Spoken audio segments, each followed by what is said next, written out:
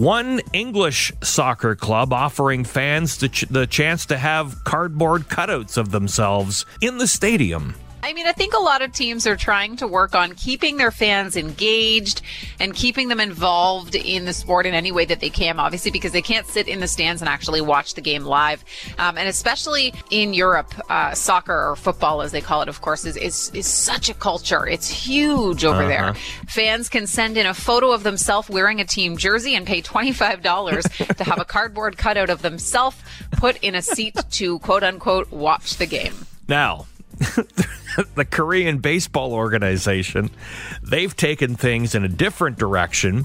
One thing that they've done is they have filled the stadium seats with stuffed animals. And that's the fans in the first few rows.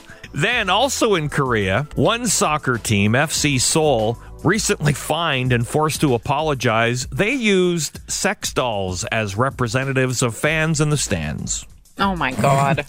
Who thought that was a good idea? Like, I picture a table of executives sitting there, and one of them's like, hey, guys, hear me out. And the rest of them approve it?